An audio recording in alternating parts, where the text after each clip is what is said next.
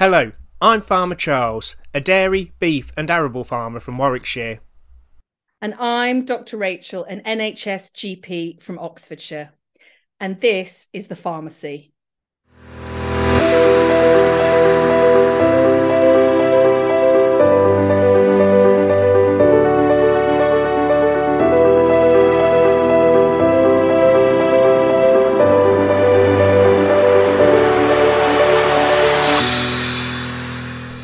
So alongside farming, my passions are helping people to understand how their food is produced, where it comes from, and how we, as farmers, are looking to protect and enhance the environment around us. And I'm passionate about empowering people to take control of their own health and well-being by giving them the information they need to make better lifestyle choices. But we know that the story doesn't end there. We're going to interview people from all walks of life to find out their perspective on food, health, where it all comes from and how it all fits together. This is the pharmacy. Hello and welcome to episode 3 of The Pharmacy.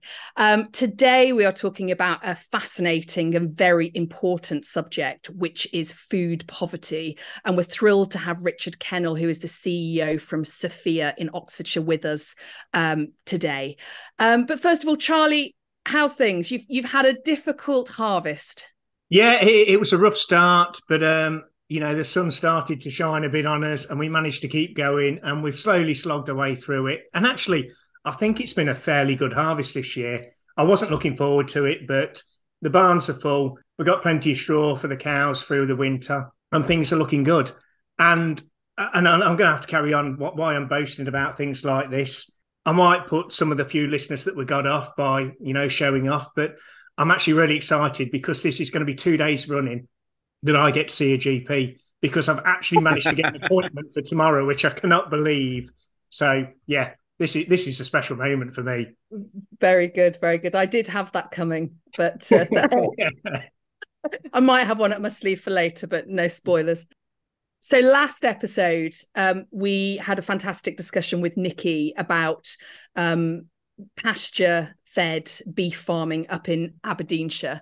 And, we were really talking about a high-end product, high-end meat production. And we did touch on it at the time about how these products are superb, but not necessarily accessible to all. And that's why we wanted to have a conversation today, Charlie, looking at the opposite end of the way that food is produced and accessible to people.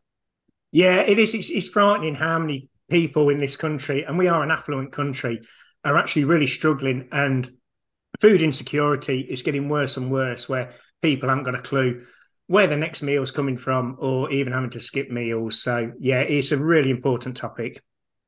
Yeah, the figures that I looked up, about 10% of households in the UK suffer with food insecurity, meaning that they will, as you say, skip meals, have to eat less, which is a terrifying figure for an affluent country. And that also includes millions of children. So a very important thing to discuss. So I'm thrilled that we have got Richard Kennell, who is the CEO of Sophia. He founded Sophia in 2013.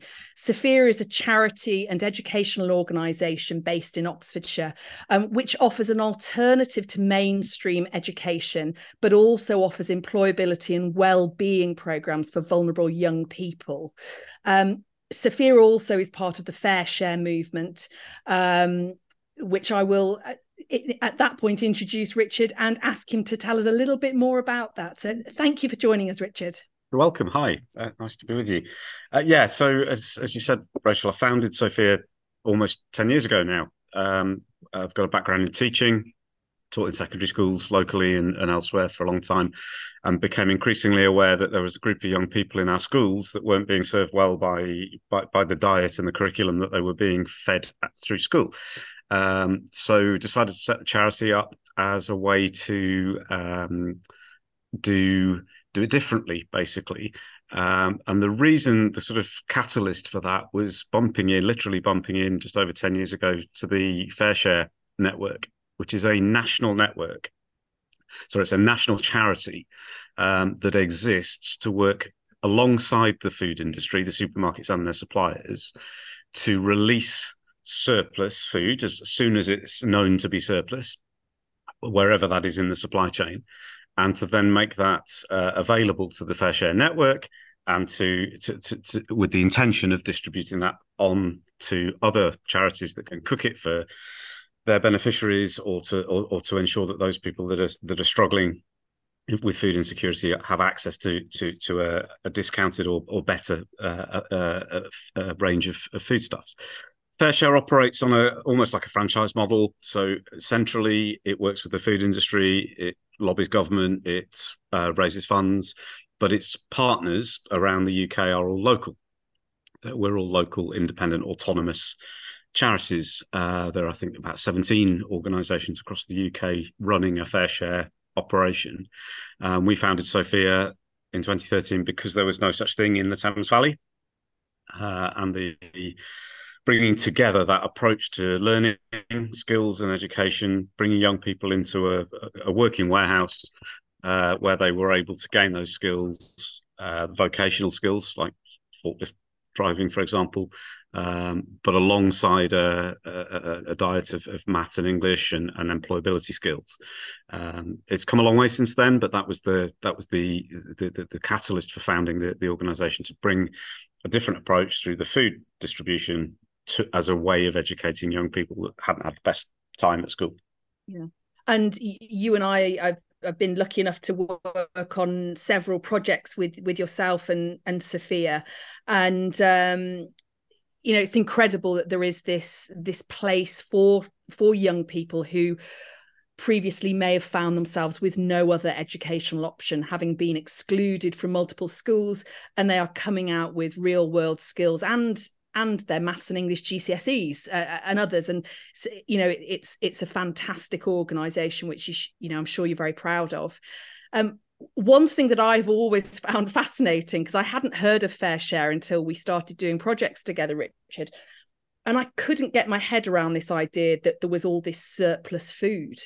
And I just don't really understand, in modern times where there is, complex predictions of what people are going to buy, where it's coming from, how supermarkets still end up with this huge amount of food. I remember being down at Sophia once when there was a whole pallet of smoked salmon, which had come from the supermarket. And it's such a bizarre concept. Can you tell us a bit more about that? Yeah, I can't really explain the smoked salmon example, but Yes. Charlie might be in a better position to fill in some of the gaps in my knowledge around why it becomes surplus. But sort of from experience of what ends up on the lorries that come from us to us, there's a sort of range of reasons, really. Some of them understandable, some of them less so. So, for example, we receive a daily delivery from a well-known supermarket distribution centre, which is effectively its kind of over orders and mistakes for that day. And in the big scheme of things, that's not to us, it's a valuable resource that goes on to help people in need. But in the big scheme of things, it's not a huge volume, and it's simply the stores have not quite sold as much of one thing as another. Weather plays an important part in that. Events, for example, like football World Cups, skew demand and so on, which are slightly less predictable. And of course, if I go into my local branch of Sainsbury's in Kidlington at 9 o'clock on a Thursday evening, I expect all the shelves to be fully stocked with everything I want to buy. And because of that consumer demand, and because the competition amongst the supermarkets is so fierce, if that's not available in Sainsbury's loses a customer, and it's worth their while, therefore, over supplying some things some of the time. And I think that you're always going to get a small percentage of food that's coming to us in that sense. There are others that, for example, produce that doesn't meet the grades that the supermarkets insist on, which I think is less defensible. So we would sometimes receive whole pallets of red peppers that look, to me, absolute perfect condition, but there's something about the shape or the size or the color that means they've been rejected. So that happens a fair bit, and of course those products have a short life, so they come to us and we move them on very quickly. Manufactured. I'll come in there. It's one thing that really drives me insane is this whole rejected produce because it doesn't look right. And I personally do blame the supermarkets and the larger retailers. Over the years, they've gradually educated the consumers that to buy with their eyes and not buy with the taste buds. You go out to the continent and you see these wonderful fruit and veg that's just full of flavour. But over the years, we've been encouraged by supermarkets to breed varieties just for how they look and to have the right shape. So tomatoes that don't taste of anything, but they're the perfect shape and colour. Yeah, that's all. Yeah, absolutely. And I agree with you. I think a lot. I'm not. So I've never really managed to unpick the causation, whether it's that we demand things that the supermarkets then respond to, or the supermarkets are, as you say, Charlie, educating us to want things that they can produce at profit. But my example would be exactly the same as yours. Whenever I go to France, even in the hypermarkets in France, you go into the produce section and you go, "Why can't we do this? It's fantastic quality. It doesn't look." It's not all the same shape and color and size, but it's far better quality. And I think there's something in our food culture that prevents us from having that, and therefore you get rejections on produce that we then see and pass on.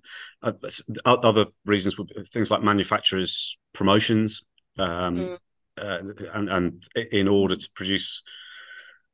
In order to get that promotion on the shelves, they've got to produce at scale. If that sale doesn't go as well as they hoped, then the remains are left with us. And then there's packaging issues, whether that's mislabeling or damaged outer packaging within a packaging fine. So there's a range of reasons, and I think like most things on a scale of 1 to 10, some of them are kind of acceptable at the one end, and some of them are outrageous at the 10 end. And FareShare, to its huge credit, I think, has identified that there is an issue and is fairly agnostic about who's to blame and what should happen, but has accepted, has recognised that there's a source of supply over here and a demand over here, and has put two together. Absolutely amazing. And you think previously a lot of this food would have ended up in landfill? Absolutely, yeah. Which is just absolutely criminal. Charlie, have you had experience of a similar kind of situation in farming, like excess produce, things where if you've gone over what you've been required with your contract and stuff? Because I had heard a couple of years ago of a scheme where farmers could give their excess produce to a similar scheme rather than kind of turning it into the ground. What's your experience? Yeah, plenty of it, Rachel. Up until a couple of years ago, we grew a lot of potatoes, and dealing with the processors who are directly contracted to the supermarkets is an absolute nightmare, to the extent I wouldn't even waste my time in the end. You would send loads off that look absolutely perfect and they'll be rejected. And sometimes you'll get a decent reason and they'll just be moved on to different places. Other times you'll say to the driver, tell you what, just go and park around the lane. If it's like late at night, wait till the next morning and take it in the morning, and it'll go in. And it's well known for a 5 o'clock load, it's going to get rejected. And to the extent after we stopped growing, we did a lot of contract grading where we would take the rejects out of these big pack houses. People would buy them and we'd bag them up and then just go into the general bag trade into the shops. And it was criminal what's being thrown out. Absolutely criminal. And I have questioned many a time if there's a lot of backhanders that go on just to get some cheaper produce for people. Us personally, what we try and do, so when we were growing potatoes, a really good example, just basically for the local community, because we get a lot of stick sometimes, especially in bad weather, or, we're putting muck on land, we're slow tractors on the roads, we're sometimes bringing a bit of muck out onto the road when we're harvesting. So, we'd make it well known to people in the area. When we finished harvesting that field, by all means, come on, bring a carrier bag, because there'll be potatoes left on the ground. Come and help yourself. because actually they're going to be a pain in the backside to me next year because they're going to regrow in my next crop, which I don't want. So it's working with the community in ways like that. And Richard, have you come across, we were chatting earlier, some FareShare trying to engage with farmers with their additional produce? What's the deal with that? Yeah, so a couple of points. Charlie, I think the local community route is obviously really, really valuable to local communities. Apart from anything else, it means that the potatoes are not travelling miles and adding to food miles as well. So local community options are great. I think that the differentiator with FareShare is that it's able to operate at scale nationally. But one of the things that FareShare has successfully done in recent years is to persuade DEFRA to provide a grant for farmers to cover the cost of harvesting uneconomic crops. If there's a reason why they can't be harvested economically, DEFRA has had a scheme called Surplus with Purpose that has enabled that to be released, and that does then come to us and we distribute it. That scheme's currently on hold. It's not being refunded by DEFRA, but FareShare are using some of their own reserves to run a smaller scale scheme. And again, it's not an ideal solution, but it's a solution, and it's getting farmers at least able to cover their costs, and it's getting produce that's edible and perfectly good to eat into communities that need it. Yeah, I think that's. Had you heard of that, Charlie? I've heard of it. I've never come across it or know of anybody that's done it. But I think one of the biggest barriers for produce not being harvested is labour, and we have got a huge problem with that, particularly in the fresh produce sector. We just can't get the labour, and there's been that many crops that have just been lost, wasted, ploughed in, unharvested. Nobody wants to work really in this country. We always say as farmers, when you look for, we used to have potato pickers, used to turn people away. Kids want to come in the summer holidays, but nobody wants manual work. We think it's beneath a lot of us nowadays. And I mentioned the B word, Brexit, immigration and the labour that was so vital to agricultural industry is just not there, or really struggling to fulfil the places. It's kind of a cliche, isn't it? But isn't that what summer holidays were for? Yeah, it is. Yeah. It was all around the potato picking. A lot of the industrial fortnights and the summer holidays. Yeah. It seems to have gone completely. It's just no culture of that at all anymore, is there? So, I mean, don't just mean sort of harvesting in the summer, but I mean that kind of willingness to work in manual work at maybe at a young age and start of a career as just a way to earn some extra money. But then, sorry, I was going to go on that. So last year, I had the experience. I was taken on a tour around a big spring onion farm down in Worcestershire, and that was really interesting because they were directly dealing with large supermarkets, and they are that afraid of shortfall and not fulfilling contracts and the penalties they'd get for that they are massively overgrowing. It was a huge amount they were growing, surplus to their requirements, just to make sure. But actually, it got to the point where, they met their targets, didn't need it. It's not viable for them to pick this spring onions, these fields. And we're talking, I'm sure it was 80 acres, which is a huge amount. And they just plough them back in. And that is such a waste of food. I mean, don't get me wrong, it's green manure and it's doing the soil good. But it just seems criminal when we've got so many people, hungry in this country. And that's repeated up and down the country, especially in the fresh produce sector. Yeah. And I think that's why the FareShare program, has been so successful finding this food.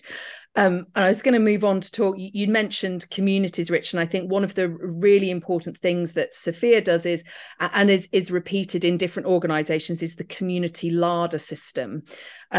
So I think we have all become quite familiar with food banks over recent years, where you are generally referred to a food bank or by somebody, whether that is social worker, health professional, teacher, and you get access to free food for a certain amount of time. A community larder is a slightly different model. So basically, you will pay a membership, and it's a minimal amount of money. So I think Sophia's is £7 a week. Is it for a family? It's £3.50 for an individual, £7 for a family. Yeah. And for that, you go along and you get food which has come from the FareShare process, and you get a huge amount of food for that money, and that has become very important in our community where we work, Richard, hasn't it? It has, yeah, and that was the Didcot community larder was our first community larder when it actually predates COVID. I think 2018. We launched the community larder in Didcot, and it was initially a direct response from Sophia to the issue that we saw with the families of the young people that we were educating. It was young people and their families that we knew. The young people were helping with the work and getting the food out to other communities, but we knew their families were really struggling, and we were trying to do something informal ourselves to support that. But it became apparent very quickly that approach of providing an amount of food every week for a small fee was going to be popular and was going to be needed. And just to be clear, it's not a replacement for your weekly shop. It's a fairly random collection of food depending on what's surplus to us that week. Sometimes it's absolutely amazing and very high value and the sorts of things that do make up a family's meals for the week. Other times it can be treats, it can be a few bits and pieces that you wouldn't otherwise have bought. And often there's good amounts of fruit and vegetables. Obviously, the COVID lockdowns and the need for emergency food kind of propelled the growth of what we were doing across a wider geography. And post-COVID and with the cost of living crisis, we've maintained 32 community larders now with 3,500 members. And people come because they've got access to subsidised food. That's the reason that they come. But what that also allows us to do, which is really neat, it brings people together once a week that otherwise wouldn't necessarily have got out and enjoyed a cup of tea with each other while they were getting that food. But it also allows us to talk to those people about why they're coming, what other things we might be able to provide in terms of support that hopefully then means they're less reliant on something like a community larder.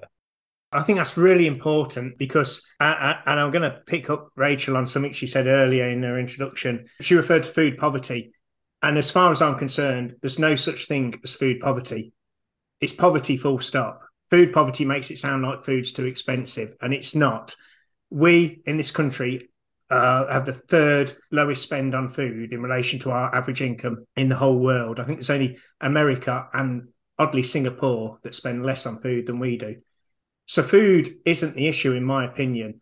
It's the whole welfare state and poverty full stop. It's the levelling up. We really need to look at that.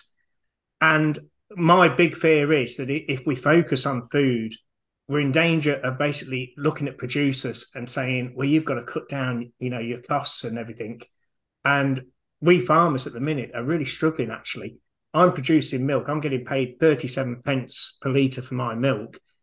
Average cost of production in this country is 40p. So, losing money on every single litre. Farmers are packing up left, right and centre. And actually, if we don't focus on that and we lose our food security because we're, saying to our farmers, either produce it for less or pack up, then actually we're going to be adding to food inflation if we're not careful. We're going to be over-reliant on imports. And with the nature of our just-in-time supply chain system, we've seen what happened in COVID. We've seen what's happened with the Ukraine war. It only takes a minor disturbance to cause a big, big disturbance in the supply chain, and that has huge consequences. I couldn't agree more. I think I agree entirely. There's not a separate bucket called food poverty that's separate from poverty. It's the same thing. It's people that are struggling with the income that they've got to afford the basics to survive, or to hopefully do a little bit more than survive. And I think that is key. And the answer, therefore, is not to drive food prices down, and it's not to have community larders or food banks giving food out cheap. It's to try and address the wider issues around why are people struggling so much to be able to afford the basics, and somehow, like with a lot of things, we've managed to get ourselves in a bizarre logical loop of trying to drive your prices down, Charlie, which is making the problem even worse. Yeah, yeah. Yeah, I often wonder as well, and you referred to the educational side of what you do.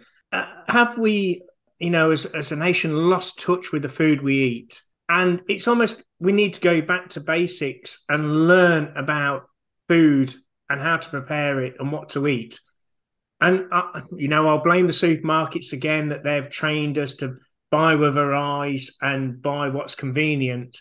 But actually, it's the food we don't eat in this country. I mean, a lot of and I'll go back to the meat side of it for this.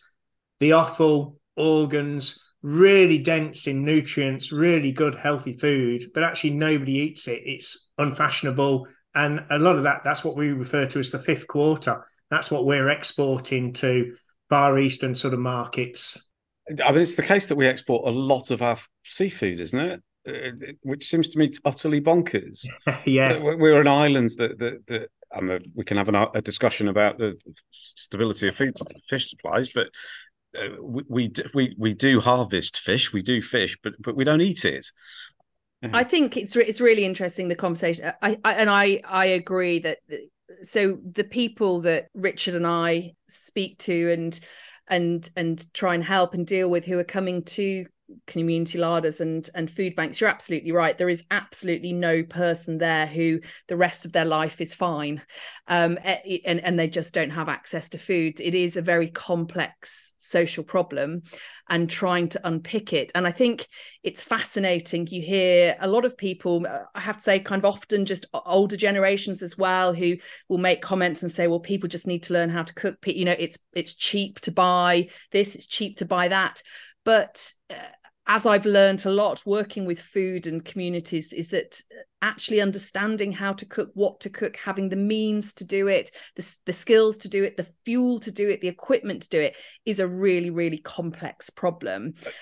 I remember when the MP Lee Anderson said, I think it was last year, well, you can batch cook and do 30 pence a meal, but forgetting the idea that you need a car to go to a supermarket, you need the means to buy the bulk food, you need the fuel to cook it, just this completely out of touch idea. So I think, and it's why I'm such a fan actually of the way the community larder is run, is that it is providing accessible food, but it's also looking at the deeper seated issues as to why are people in this position, and they are ultimately the issues we need to address. And I think, Rachel, you and I have done some work in terms of trying to address the how do you cook with this food, and what do you need to be able to do that, and that's a good step, I think, in encouraging people to look at a celeriac, for example, and not go, what the hell is that, but to be able to make a soup or a stew out of it. And I think, but I think the wider benefit of the community larders is that people there are struggling with low wage, insecure employment, their mental health, their other debts, and being able to address some of those issues then enables them potentially to trade up to a better diet and a healthier diet. I do think, however, that there's something fundamentally wrong with our food culture, and probably always has been. The supermarkets are then able to step in and persuade us that we all need processed, fast, quick, convenient food that's a commodity rather than that has no value beyond the kind of shoving it in your face and feeling full, rather than, and I know it's rose tinted spectacles and romantic, but you compare that with the French approach or the Italian approach to food cultures, and you've got regional specialities, and you've got family recipes, and you've got the family meal is still the most important social part of the week, and I've not seen much evidence that exists anywhere in the UK in any sort of strata of society really anymore. No, I think we've very much lost it. Yeah, food's very much become, I would say, like an inconvenience. It's a necessity to live. It's not an experience or a pleasure anymore. And gone are the days when it's almost like a family occasion. You'd cook together, you'd eat together, you'd clear away together. Yeah, and the the social benefits from that are huge across generations, and in terms of health and well-being, they're huge, and it barely exists, I think, in this country. Yeah. On to the health. So one concern that I have is that we are seeing this widening gap, that we know what we should be eating, we know what's good for us, we know what we need in our diets, and we have people at one end of society who are accessing superb food, who have the ability to cook it, are enjoying it, and are living longer, healthier lives. And then we have the other end of the spectrum where people do not have choice, cannot access good quality food. And that's then feeding into the health inequality that is already there, but then give these people a poor diet, and it's worsening that. And I think a food bank is a good example in some ways, though it's doing a life-saving role of offering people access to food. These are generally not high-end. It's not high-end produce that people are able to access. They don't have any choice with it, and that is going to have a longer-term impact on their health as well. But this is a very complex question as to how do we have all aspects of society having access to good quality food. Do you have any views on that, Richard? Lots of different views and lots of different ways of tackling it, I think. One is, I think, that it is a complex social issue, and a major part of the problem, you said, just damaging people's long-term health. For a lot of people who are struggling, long-term means absolutely nothing. Getting through the week, getting through today, having the kids not crying today, getting them into school today is the challenge. And beyond that, it's very difficult to then think about your long-term goals and your long-term aspirations and your children's long-term future, because you've got to struggle just to get through today. And I think I quite often think about the sort of rationale of if you're a single parent on a very low income with 3 kids, and you don't know how to cook, and you've never valued that kind of approach to food, the rational thing to do is to buy chips, because they're cheap, they're filling, and the kids like them, and it does the job for today. And I think that's not the only issue, but there's a lot of that kind of element of it's very easy when you're not in that position to say, well, why aren't you doing what's best in the long term for your children and for your own health? Well, because it's stressful today. Yeah. I mean, some people. I had a conversation with another farming friend, Charlie, and he had a very interesting point. And I kind of said, we are worsening our health inequality by not having people who are in lower socioeconomic groups and not having access to good food. That's actually a poor investment as a country, because they will have poorer health outcomes. That will cost us more as a nation, with unemployment, with health service costs. Do you think there is an argument that food production should be more subsidized to allow access to food for poorer populations? It's a hard question, that is. No, I don't think there is. I think the problem we have is, and how can I put it, the people that are trying to set the standards and say how they want the food to be produced and what they want don't really have a good understanding. And if we're not careful, we're going to get to a point where we're going backwards if we're not careful. And the good example is, let's look at the Second World War. I mean, we were a country that was starving, and that's why food subsidies in this country was really brought in to boost production and to really feed the nation. And farming stepped up to the mark, and we did a fantastic job of that. But actually, we made 2 big mistakes. We almost went too hard and got too intensive to a certain degree, and we took our eye off the ball when it came to nature and the environment. So there were a lot of mistakes made there, which we're now working hard at reversing, increasing biodiversity, and lowering our carbon footprint and being more conscientious of our environment. We also made the mistake as farmers, I believe, in just putting a head down and ploughing through and working and forgetting everybody else that's around us. And so we as farmers didn't communicate with the general public. We didn't say what we're doing, explain why we're doing things that we are. And that created a void between the producer and the consumer. And gradually over the years, that void's got bigger. And as people have started to question farmers and saying, you shouldn't be doing that, or you're doing that wrong, you're damaging the environment, a lot of farmers have just shut up shop and just refused to answer. And that has created an even bigger void, which has been infilled by people with ulterior motives, anti-farming, anti-livestock, but also those that have got investments elsewhere. So the ultra-processed foods and things like that have stepped in and taken advantage of that. So really, I think we have to be careful of just saying, throwing money into subsidies to get food cheaper. I do think that's the wrong way. Yeah. I mean, my personal view is one of the core things has to be education about food. It has to be educating people. It has to be supporting people. There needs to be more access in schools to teaching how to cook again. That needs to be required for all children to be doing. There needs to be more in the actual curriculum about food, what the impact is on you, the impact of not exercising or exercising, and that just needs to be brought in as core life skills in education. That's personally my view. I do feel there's a big gap, and I always refer to this as like your cookbooks and that as well.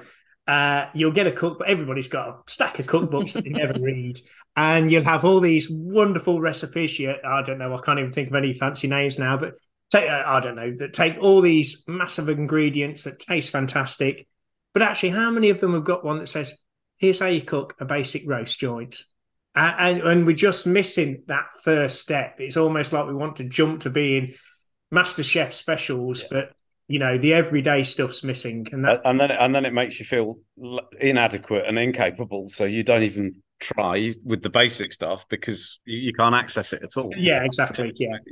I think that education piece is important. I think schools will always come back and say, well, what are we going to not do to create space for that then? Isn't that the family's job? Isn't that somebody else's job? And I think the answer is, well, in an ideal world, yes, probably, but we're not in the ideal world. And how can we bring up a generation of children if they're not being taught those basic life skills? Absolutely. And I will give the Nourish and Flourish programme a plug here.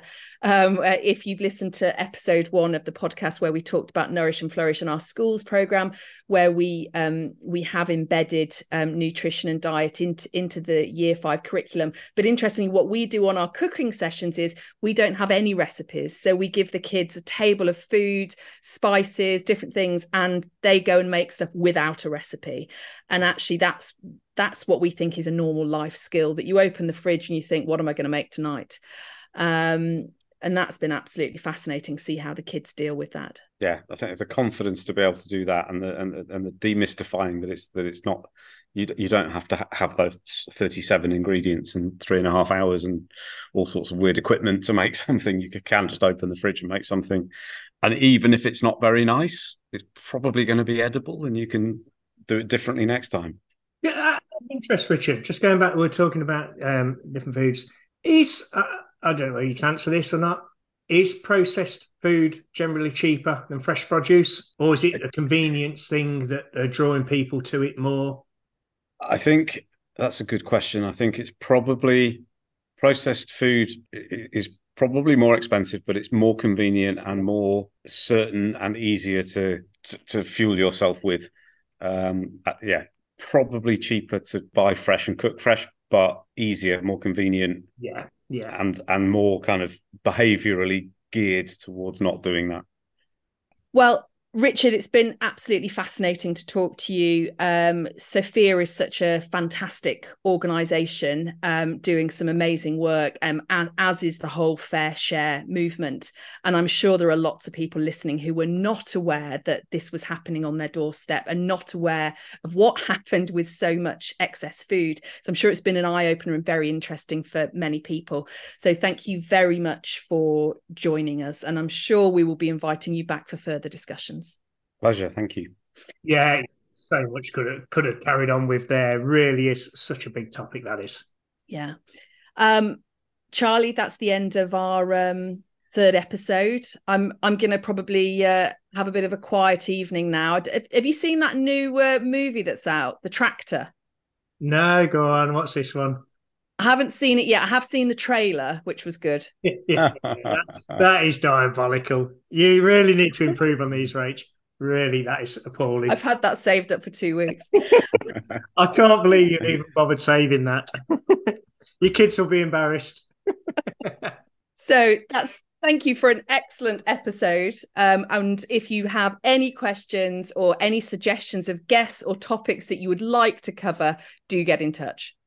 Yeah, and as always, please follow and subscribe if you've enjoyed listening to this. And you can follow us on social media. We're on Instagram, we're on Facebook, we're on Twitter at The Pharmacy Podcast. And until then, we will see you on the next episode. See you on episode 4.